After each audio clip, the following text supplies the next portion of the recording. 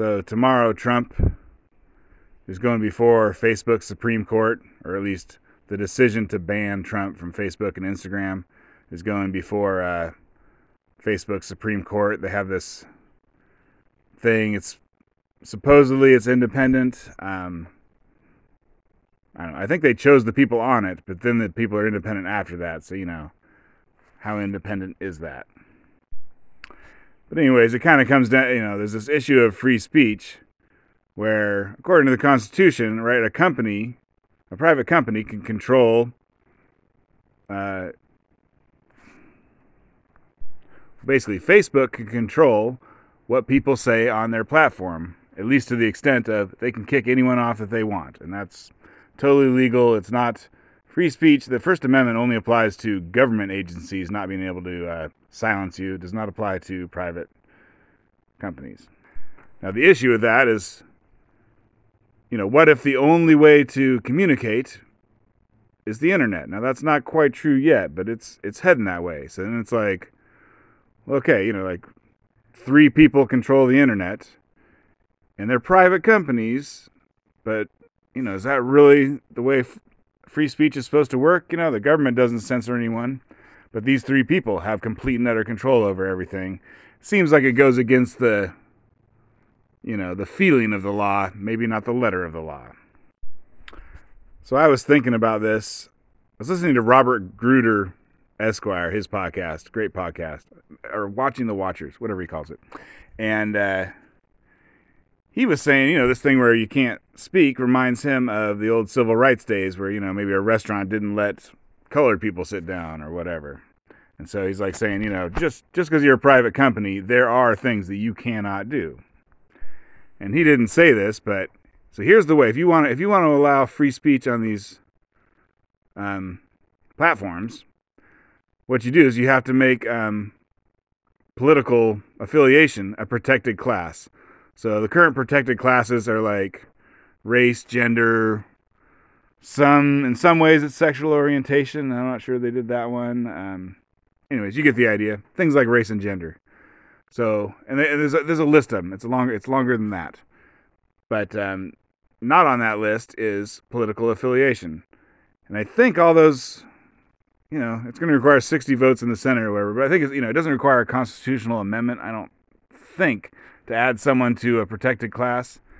So, anyway, so if you want to make true free speech, then you just add political affiliation to a protected class, and then like Facebook it would not be legal for Facebook to disallow blacks or whites from their platform, and then boom, they would not be able to disallow conservatives or whatever. Now things would get hairy pretty quick, because you're like, I'm going to start the whatever. You could start some crazy political parties, the Minnesota Nazi Party, and it's like, well, that's my political affiliation. You can't ban me. But, for me, I just don't read stuff I don't like. If there's a Minnesota Nazi Party on Facebook, I wouldn't care. I just wouldn't follow it, and then it'd be like, oh, problem solved. But obviously this would set a lot of people's hair on fire, and they'd be running around trying to put it out. And another thing I was thinking about, I was listening to a podcast, had Lauren Southern on it, on the Jesse Mayer podcast. Whatever. I'm not a big fan of either one of them, but I was listening to it. And Lauren was saying, well, she was asked, what should conservatives do? And she's like, they should keep their mouths shut. Like if you're talking to a college Republicans or something, they should keep their mouth shut until they're a tenured professor, and then be like, haha, I was a conservative the whole time. Or, if you're a lawyer, keep your mouth shut until, aha, I'm on the Supreme Court, and I'm a conservative the whole time. You never knew. And she's saying, in her, I don't agree with the thing she says, but it was just interesting. She's like saying that the fundamental thing about being a conservative is that you put your family first. And I don't know if that's true. I need to see some evidence. But anyway, she says you put your family first, which then means you keep your mouth shut, because you may lose your job. You may, who knows what, but you definitely might lose your job. She's saying go to jail. I don't know what people, you might get kicked off the internet, and you might lose your job. And so she was saying, just keep your mouth shut, which made me think, There should be a holiday for people who don't agree with big tech censorship. Whatever. We should set it up, create a movement, have a holiday, and on that holiday, everyone, tweets and posts on Facebook and puts on YouTube, whatever, the top 10 things that'll get you canceled.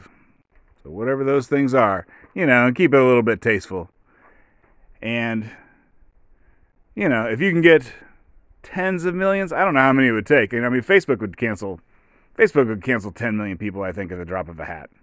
But I don't think they'd cancel 50 million. So you really have to get it up there. Okay, thanks for listening.